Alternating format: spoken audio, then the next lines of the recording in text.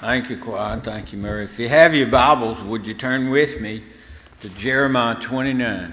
Jeremiah 29. Jeremiah is one of the major prophets. In fact, he writes more of any of the other prophets. And he's included in Isaiah, Jeremiah, Ezekiel. That's the major prophets in the Old Testament. It's good for us to get in touch with our background sometimes, and the Old Testament blends into the New Testament. It helps us to understand what God is doing. So sometimes we have a hard time understanding where God is and what he's doing in our life. And sometimes it will happen. We will understand it better by and by. But before I say something, I want to speak. How about that? Is that a good idea? In 1968, on June the 7th, Susan and I were married right up here. And so I'm closing in prayer, and we dismiss and go home and everything. So God has blessed us with 55 years together.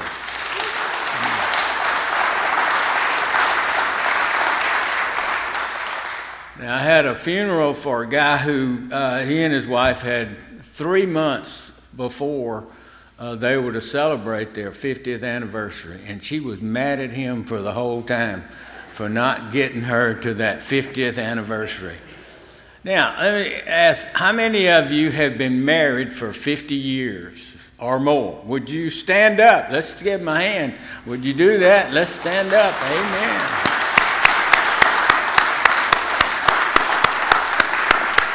Thank you, and you're an example in a world that's having problems with marriages.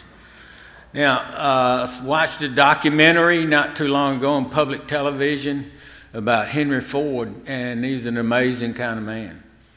He didn't invent the first automobile, but he took it to another level. And most of the automobiles that were being made back then were kind of expensive and big and kind of expensive.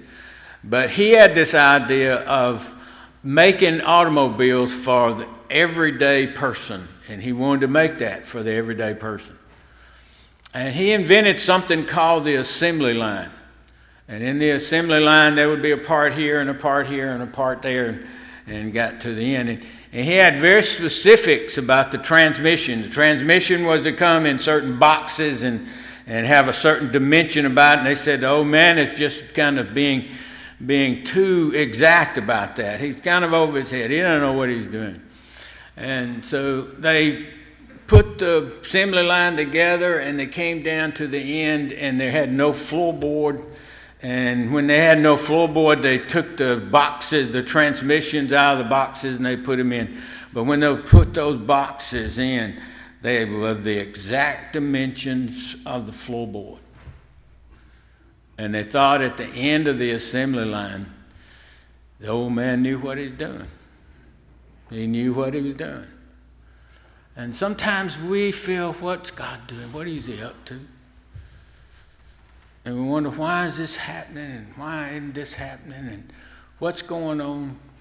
And can I really trust him?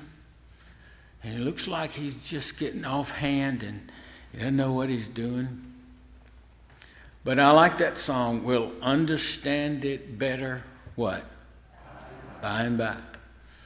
And sometimes the understanding is waiting till one of these days when we'll see when it all comes together. But that sometimes has to be waited.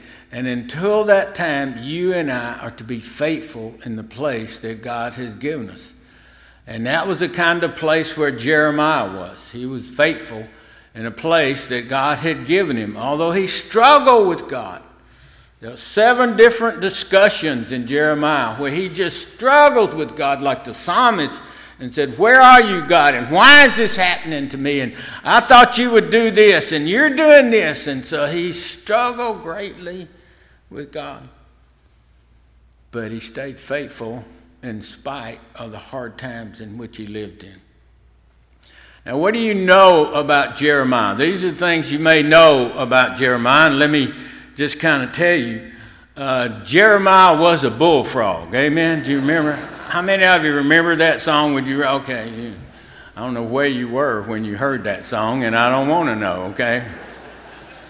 But Jeremiah was a bullfrog, was a good friend of mine, and he always had mighty fine wine. So he had to have been an Episcopalian, amen. He was not a Baptist.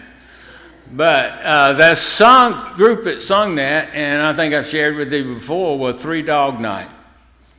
And Three Dog Night got their name from one of the band members.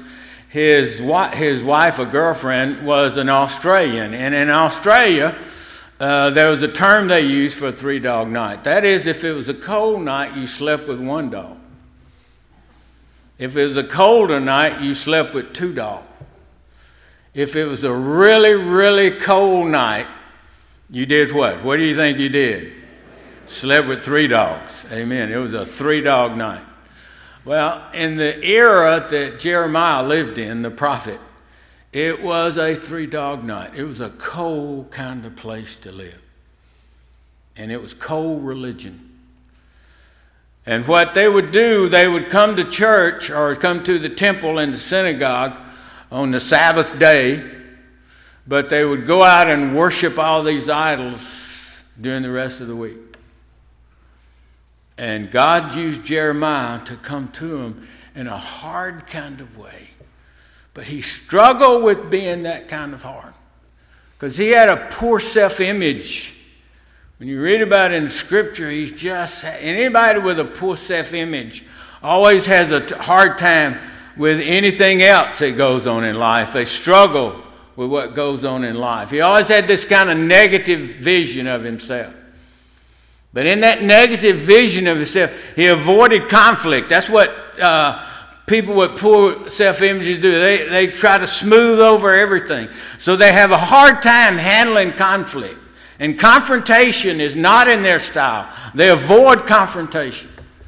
They don't want to tell anybody no. You just accept everything. Don't tell it because they're afraid they'll hurt somebody's feeling.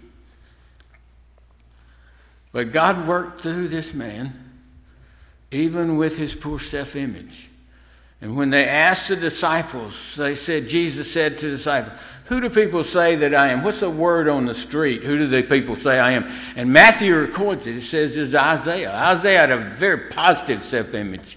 If you were on the third down and 9 yards to go on your own 10-yard line, you'd send Isaiah and let him be the quarterback and take it downfield, score a touchdown. Or John the Baptist. John the Baptist would welcome people like, who you think you are, you snakes in the grass?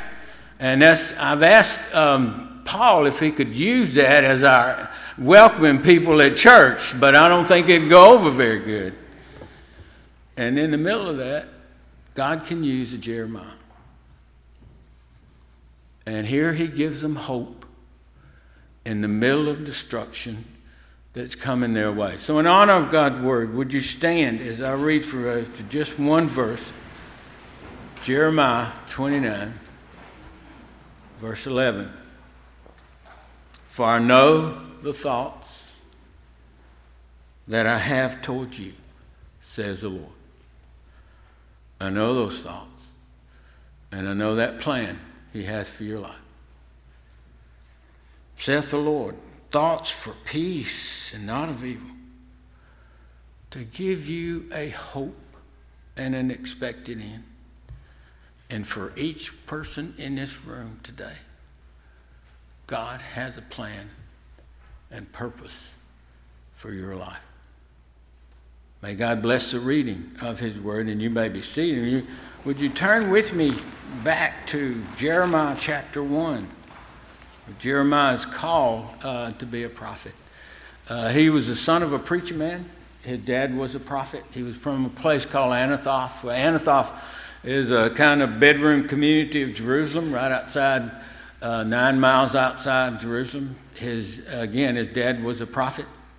Whenever my son David played baseball for Sanford, every time he'd get up to bat, they would play Son of a Preacher Man, Son of a Preacher Man. So he was the son of a preacher man. Maybe his dad was just hard on him. And sometimes it can be too hard. And I remember working out here, we were building the bypass, and there was a young man who was keeping the front end loaders going. And they hired me. I was in between seminary So they hired me just to pick up the roots on the road, on that bypass. And they'd keep those front end loaders and they'd drive them hard. And they had a little 18-year-old boy who was one mechanics. And they'd break down all the time because they drove them hard. And he'd put them back together and put them back on the road. But there was one that he didn't fix, and it was broken down pretty bad. And the company was in Montgomery, so his dad, who was the chief mechanic, had to come all the way over from Montgomery to fix that front end loader. And all of us were kind of gathered around while he fixed that front end loader. And while he was there, he just, I don't know how to call it, but he just dog cussed his son. I don't know if you've ever been dog cussed, but it's one thing to be dog cussed by a lot of people, but it's another than coming from your dad. And he told him how sorry he was, but that 18-year-old guy just kept him going. But it was a deeper kind of thing. And I felt so bad for him. Because his dad was not so much giving him talk on his behavior. He was reflecting on the kind of person that he was, and he attacked that kind of person that he was. Sometimes when we come out of our families, we have this kind of poor self-image that has been beaten into our lives, and the kind of confidence had been beaten out of Jeremiah's life. But God called him, and he said, you're the person that's here for this situation. So if you have your Bibles, look at Jeremiah chapter 1. We'll do it verse 5, which is a good verse after talks about how even in the womb a fetus is a person. Can I hear an amen for that? So even before, while he was in his mother's womb, it says in verse 5, I formed thee in the womb and I knew thee, and before thou camest forth out of the womb, I sanctified thee. I had a plan for your life from the beginning. I ordained you as a prophet to all the nations. But here comes that poor self-image in verse 6. Oh, but Lord, I'm a mere child. I can't. I don't have the ego that can stand up to that. I can't make it. But God came to him. He gives his response. God gives him his call. Then he gives a response. And then God gives him this promise, verse 7. But the Lord said unto thee, say not, I am a child, for thou shalt go where I will send you. And whatsoever I command thee, thou shalt speak. Verse 8 is a very important verse. It says, be not afraid of their faces, if you have the King James Version. And the other version is, don't be afraid of them. But literally that means, be not afraid of their faces. And here's the idea. You can preach, and when you preach, you see the faces that are looking at you. Some good and some bad. Someone like this, you know. I had a little girl had these, eyes that kind of pop out, and she was in the service, and she played those eyes the whole time, and I had a hard time knowing what I was saying next. I kept looking at those eyes. But he looks at those faces for crowd approval. Because when you preach, you look and see what kind of response you're getting. And he wasn't getting a very good response. They didn't like what he said because judgment was coming. God was sending the Chaldeans to come and judge him. Nebuchadnezzar and his group were coming. They were already on their way. And God was sending them to judge the people, to wipe the slate clean. He can put up with that kind of ignoring God for so long, and after a while, judgment finds its way. And Jeremiah was his man to bring that kind of judgment. And the Babylonians were kind of cruel and terrible kind of people, but God was going to use them to clean house with the Israelites and start all over again. So when Jeremiah would come and preach, he would preach and say, judgment is coming, judgment's coming. They wouldn't listen to him. They didn't want to hear what he had to say. In fact, they threw him in a pit, and I hope you don't throw me in a pit. I hope after I get through preaching, you don't take me out and throw me in the river. But they threw him in a pit. Now, that sends a message when they throw you in a pit. And I heard about a guy who got his wife, for her birthday, a cemetery plot.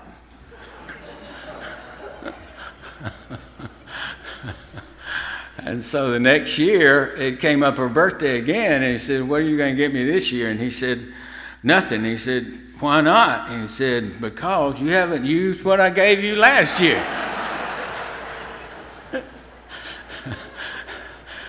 Sometimes husbands need sensitivity training. Can I hear an amen on that? Okay. They threw him in a pit. He had to deal with disappointment because he loved those people. He really did. And he would like to see them change, but they had gotten hardened and would not listen. And when you get hardened and don't listen, then judgment, God's judgment. It's God's grace to change things. And that's what he does. Now, here's just want to tell you some kind of assurances that you can count on today. One of the assurances that you and I can count on is this, that whatever God starts, he always finishes. Whatever God starts, he always finishes. More than anybody, Paul said, "I know whom I committed unto him against that day, and he is able to keep that which I've committed unto him against that day." I know that he will take care of me. And there are some times that I may go astray, and sometimes I may walk in this way and get deflected from the direction that God has for me. But some way or another, he'll bring me back. So he's not going to give up on me. And I thank God for the fact that he doesn't give up on me. I wish that my Christian life was like an escalator all the way up, but there have been times when it's been up and down, and I've struggled with God like Jeremiah, and I've struggled with God as to why this happened, and why didn't this happen, and why didn't you answer the prayer that I asked you to answer, and it didn't happen. But God still helped me as I deal with that disappointment. I remember a commercial for Timex watch, and the guy's name was John Cameron Swayze. And he'd put it on the back of a motorboat or something, and he'd run it through one, and he'd take that watch off, and he'd look at that, and he says, "It takes a licking, and it keeps on ticking." When God starts with you, you may take a licking, but you will keep on ticking. So one of the assumptions that you and I can hold on to is the fact, when God starts with me, he's not going to let me go. A second assumption I think we can hold on to is the fact that when God guides, he provides. When God guides, he provides. And I can supply all your needs according to Christ's riches in Christ Jesus, is what Paul said. But here's the person. He is not promised to guide our idea. He will guide his plans. But when we get off track, like Moses said, "I can do this, and I don't need God. I'll run it myself." But it all turned into a disaster. And he had to run away to Midian to hide, because that wasn't God's plan. That was his plan. Or Sarah, and Sarah said, "Abraham, you take my handmaid, and you two make a baby," and because we evidently cannot make babies. So we're struggling here, but let's do this. This is my plan. And we're still having problems over in the Middle East today because they ran ahead of God. And that wasn't God's plan. That was Abraham and Sarah's plan. So before anything happens, you know, say, God, is this your plan? Because I need your help with me carry out what it is. So there's the third thing. Make sure it's God's plan, because he will guide his plan, not our plan.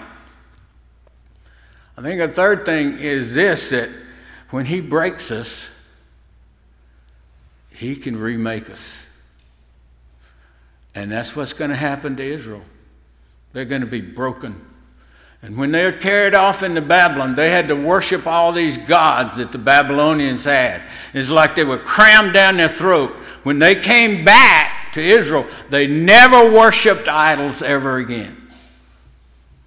And out of that group that came back, it began to form the remnants of the church.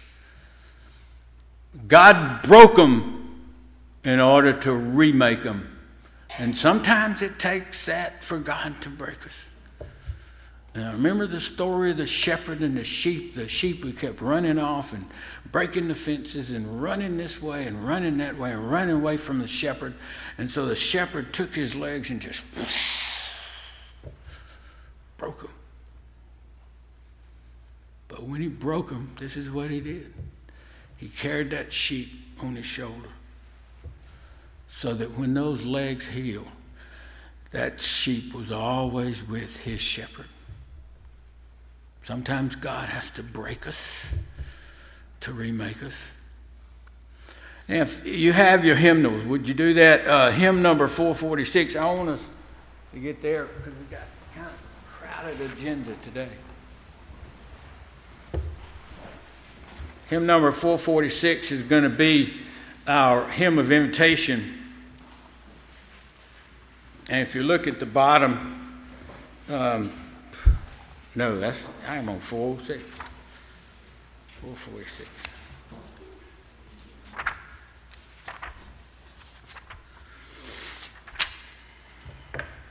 Our hymn is Invitation of Blessed Assurance. If you look at the bottom, you will see who wrote that hymn. Fanny Crosby. Fanny Crosby wrote over 3,000 hymns.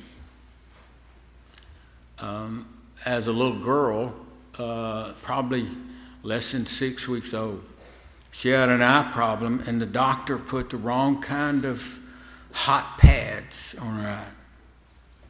And she was blinded for the rest of her life. But being blinded and knowing Christ is a good thing. It gives you vision. And she had this great vision about the Lord. And she could write hymns like on a moment's notice. There was a man who wrote the music to that. And you see his name down at the bottom. And he played that tune for her. And he said, "What do you think words ought to go to this?" And this is what she said. "Blessed assurance, Jesus is mine. Oh, what a foretaste of glory divine." Now, let me ask you something. We're going to have our invitation. Do you have that kind of assurance? Do you know that you're in God's plan for your life? The Israelites thought they were, because they symbolically went to church on Sunday or Sabbath, but they went their own way during the rest of the week. And they were headed in the wrong direction, and their hope was based on the fact of them being better than the rest of the people around them. God said, it's a matter of your heart. Have you made me the center of your heart? Do you have a time in your life where you ask Jesus to come into your life, and he has changed your life forever? Now, would you bow your heads with me for just a moment? We go to the Lord in prayer. Maybe you need to hear God's voice speaking to you. Maybe it need to be some idea about, God, here's my plan. No, I want your plan. What's your plans for my life? Maybe there's not been in your time a time that you started with the Lord. Are you sure of that start? Or maybe God has had to break you. But the promise here is that he can remake you. Our invitation is a time for you to come forward in whatever God has placed upon your heart. In Jesus' name I pray. Amen. Would you stand?